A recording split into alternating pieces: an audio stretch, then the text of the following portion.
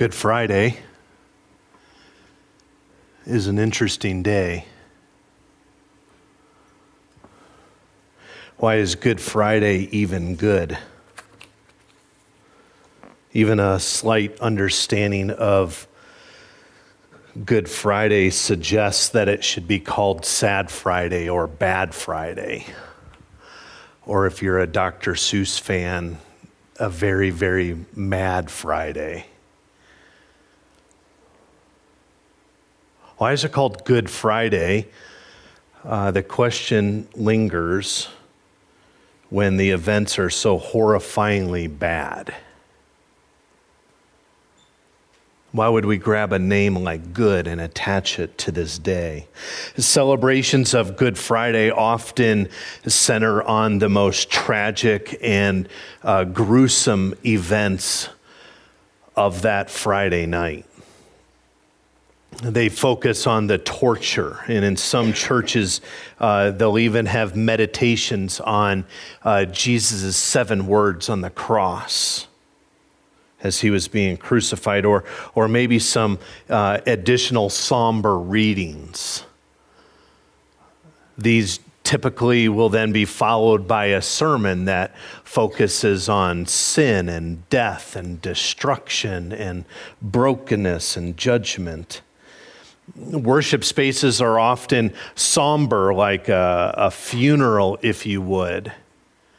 Not much decoration, not much music, but very introspective and quiet. We too, as Rock Creek Church, we have practiced and do practice such events. Mel Gibson's The Passion of the Christ is an ideal Good Friday film. Some of you have maybe seen that, with its gruesome depiction of death from the time Jesus is arrested in the garden until he breathes his last on the cross.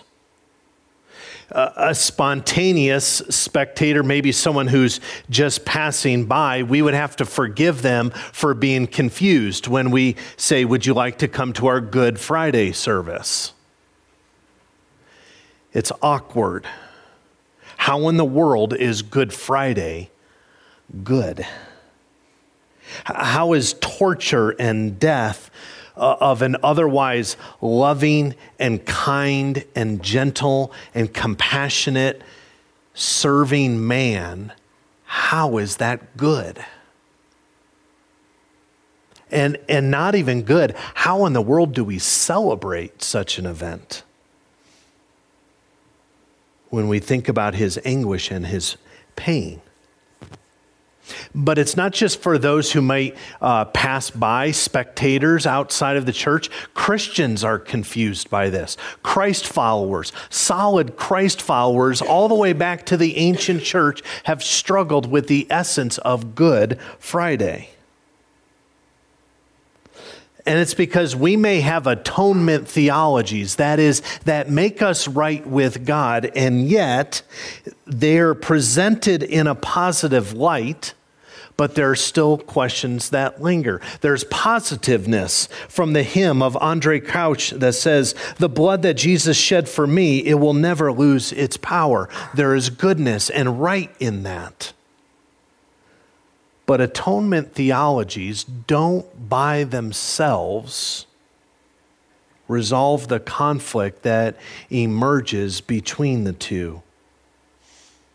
What Good Friday remembers, that is Jesus' torturous death on a cross, and what Good Friday signifies, and that is the life made available to every person in Christ. The reality, whether you knew it or not tonight, you walked here into these doors, you sat down into these chairs in a state of conflict. And you join with the church from the beginning who does the same. The Gospel of John that Miranda read helps bring this together to a certain degree, revealing that Good Friday is worthy of the name good, even though the events are tragic.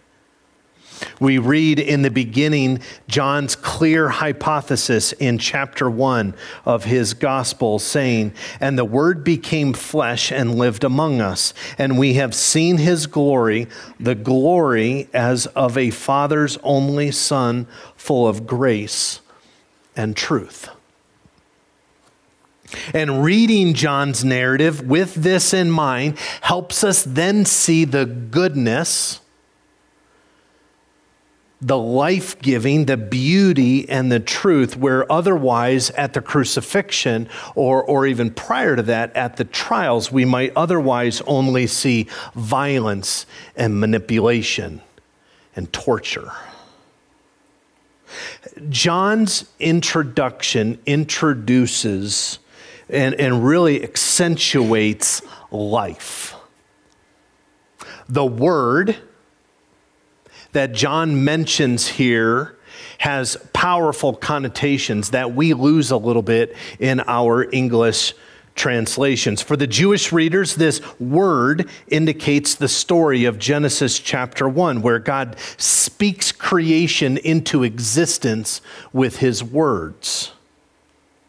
It also suggests the character of God, known through the word of the law of the prophets. In addition, for the Greek readers, word invokes philosophical traditions. Logos, this idea of word, referred not simply to symbols and concepts and signified objects, but reason and meaning and rationality, both. And here in John's gospel, beautifully like a poet, John compresses all of that history in the word, in the logos. He compresses all of that history and potency into this word, and then declares that word has become flesh. It's fascinating. This image is carried through the gospel, and it reaches its pinnacle in the passion narrative that Miranda read as we kicked off the service. In John's gospel, Jesus is arrested because of his unnerving power of the words he speaks in his ministry. It is after Jesus calls Lazarus out of the grave by his words that the chief priests and the Pharisees all get together and they say these words, saying, "If we let him go on like this, if we don't intervene, everyone will believe in him, and the Romans will come and destroy both our holy place and our nation." That's John chapter 11. You see, John wants us to see from the very beginning pages that Jesus' words have power, that he himself is the word, even power over death, because of Jesus' identity as the Word made flesh. After being arrested, Jesus is brought to Pilate. And there, Jesus embraces the title of Messiah and King. And the two men, I wish I could have been a fly on the wall to observe this. The two men begin to talk about authority and power and truth. And from that very moment that Jesus and Pilate begin to converse, Pilate is revealed as a slave to the growing mob outside. He's unable to exercise his will. And Jesus, very fittingly, is revealed as the suffering servant king from Isaiah chapter 40. You see, John wants us to see the strength of Jesus' words as they challenge the political power. With ridiculous, penetrating power, the words of Jesus penetrate reason. The logos, the Greek notion of logos, and then in addition, the way Jesus' behavior exemplifies the word of the prophets, the same as the Jewish view of Logos. He takes both the Gentile and the Jew, their idea of the word, and he fulfills it.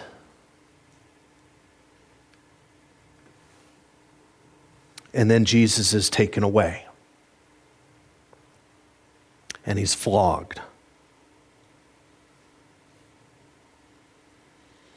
And instead of a laurel wreath that's fitting for a king, beautiful, lush, and green, and gorgeous, and comfortable, the soldiers twist a crown of thorns for his head. They dress Jesus in a purple robe, the color strictly set aside for royalty. These acts are meant to be a mockery of Jesus. They're meant to make fun of him. They're meant to dispose any notion that he might be the king, but instead they simply reinforce Jesus' true identity. You see, these trials do not strip Jesus of his dignity. They reinforce Jesus as the embodiment of Isaiah's words. And slowly we begin to see what humans see as bad Friday, painful Friday, death Friday, and we begin to see Good Friday, the fulfillment of prophecy Friday. Pilate then announces, "Behold the man," as Jesus is revealed to the crowd, unaware that he is inadvertently revealing the Word made flesh and the fulfillment of the prophetic word. You see, Pilate doesn't even know every one of his actions is making it Good Friday, is crowning Jesus king. John wants us to behold eternity, existence, creation, revelation, and authority and meaning squarely in the swollen, bleeding face of Jesus. Nowhere else in history or all of creation has such authority and vulnerability come together as in Jesus, Messiah of Israel, Jehovah, Lord of all creation. And you see, Good Friday truly becomes good when we can see beyond the brutality and the cleansing blood and behold the man, Jesus. That beautiful man who holds the power for the sake of others and absorbs the pain and absorbs the punishment out of love and obedience for his calling. And this Jesus, hanging on a cross, bleeding profusely, mocked, spat at, suffering, alone, and dying. It's on that cross he is crowned and adorned as king. That's the way it was always supposed to be. That was the plan. And John also uses this word glory throughout his gospel, starting in chapter 1, verse 14. And over and over and over throughout the book of John, Jesus speaks of the coming glory. In his dialogue with the religious leaders in John chapter 8, he speaks of glorifying the Father, and then he picks it up again in chapter 12 and in chapter 17. Every time and with increasing transparency, John draws the connection between glory and Jesus, between passion and death, between, for us tonight, good and bad. The Old Testament uses this language of glory always to refer to God's presence, particularly in the presence of, in the Exodus and within the confines of the temple. That's where the glory of the Lord was present. The glory of God is associated with God's holiness, his incredible power, the uncontainable presence, and complete purity. That's glory. In fact, before going into the temple, before beholding God's glory, everything from people to furnishings to clothing had to be absolutely purified with the blood of a sacrificial offering.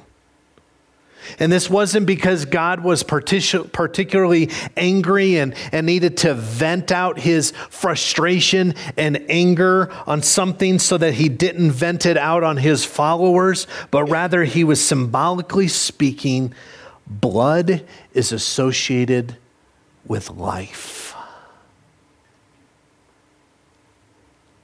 And God is the author of life.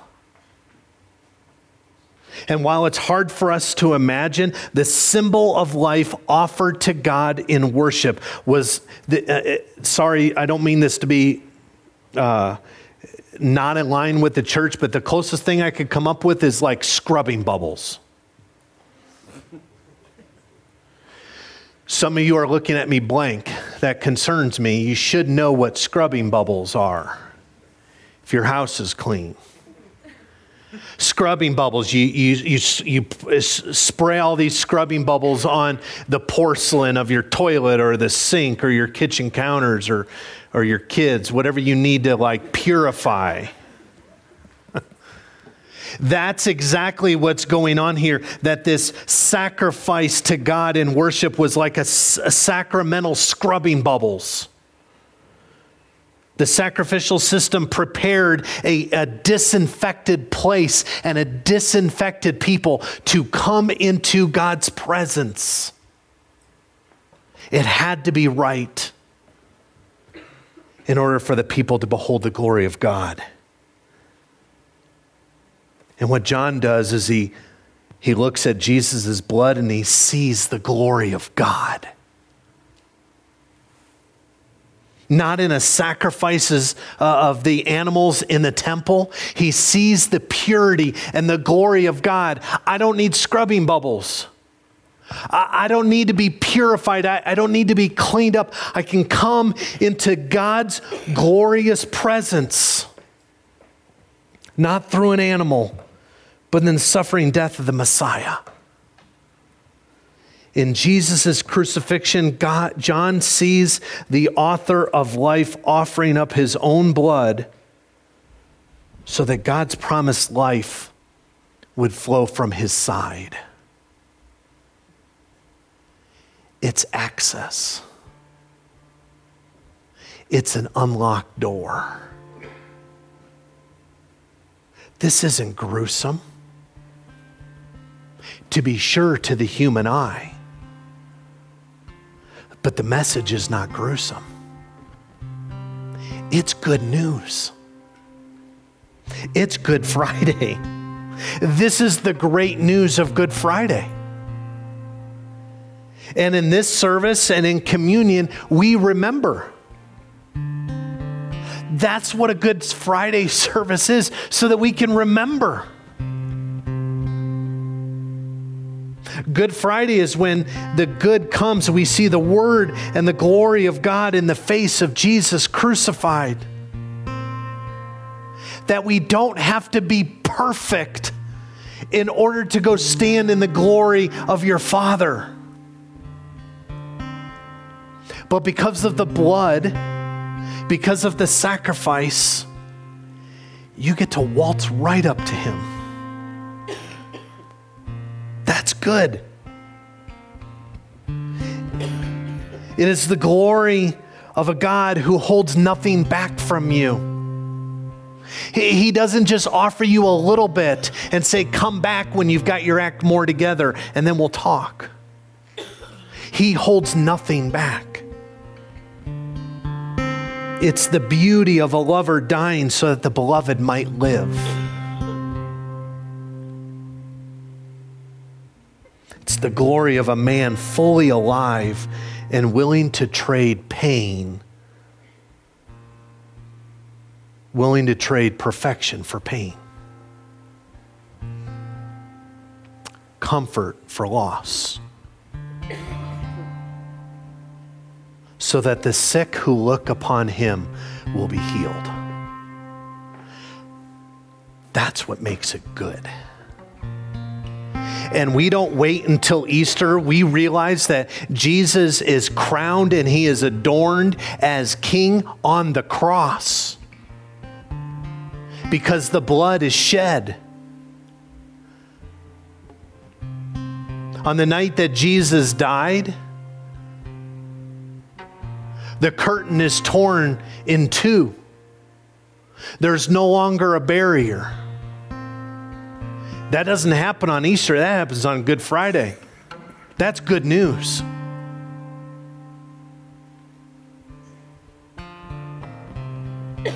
But before he gets there, he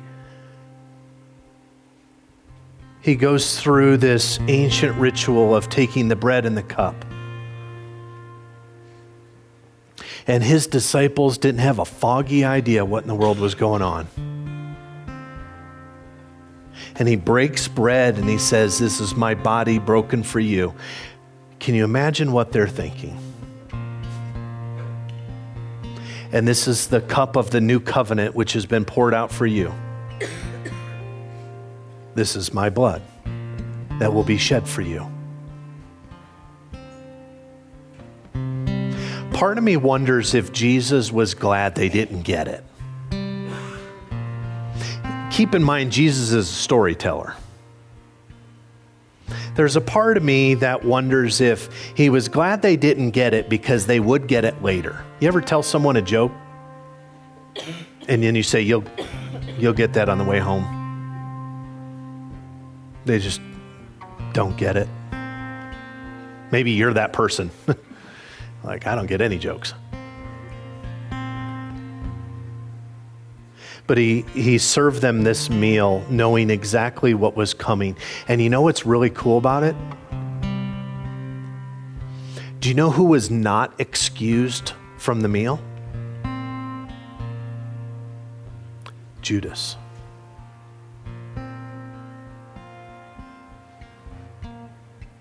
If there was ever a time to say, you don't have a seat here, this was it.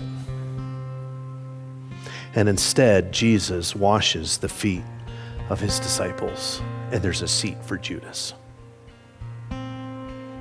Friends, there's a seat for you. There's a seat for you here in this church. There's a seat for you as we take communion. There's a seat for you in worship. There's a seat for you. Why? Because the blood of Jesus offers life.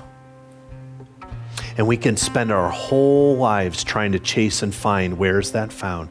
And it's found in the person of Jesus. Easter is celebratory, to be sure. And we are going to have a great time on Sunday. But we're not there yet. Darkness has come over the land. Earthquakes are happening. Thunderstorms are in place. Curtains are being torn in two. People are screaming. People are screaming in fear, and people are screaming in sadness. People are running because they're confused. They're scared. All while what's at work is good. We're going to do something a little bit different tonight as we go into this last section.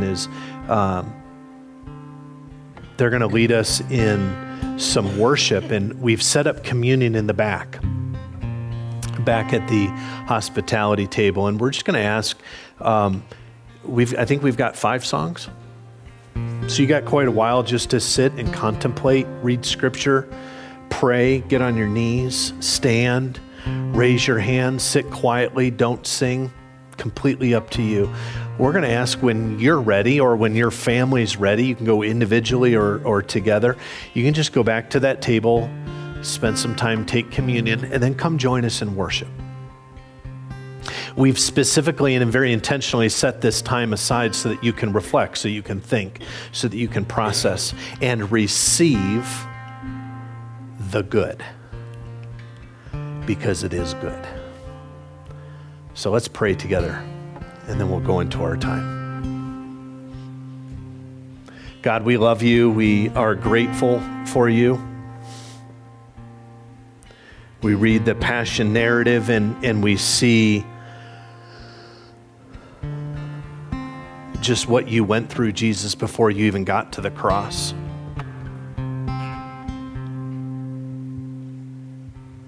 And we are grateful. We've been walking every day, getting ready throughout this Holy Week. And now we pause.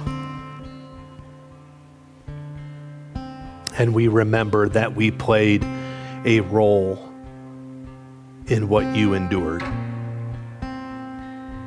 We played our part, and we're sorry for that. But we also play the role in receiving forgiveness.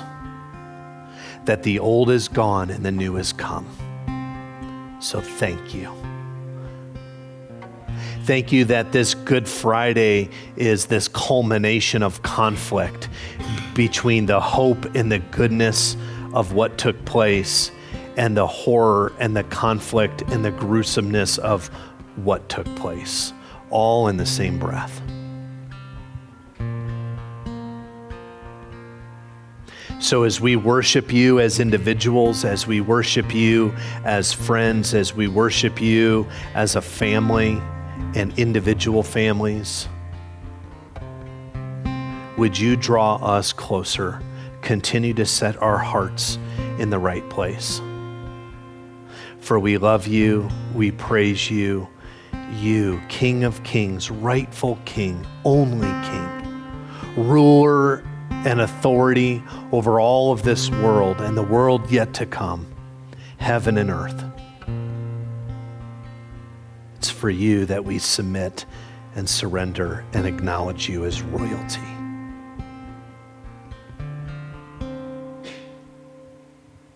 And it's in Jesus Christ's name that we pray, that we have gathered, that we read the scriptures. It is within your presence that we do such things. Amen.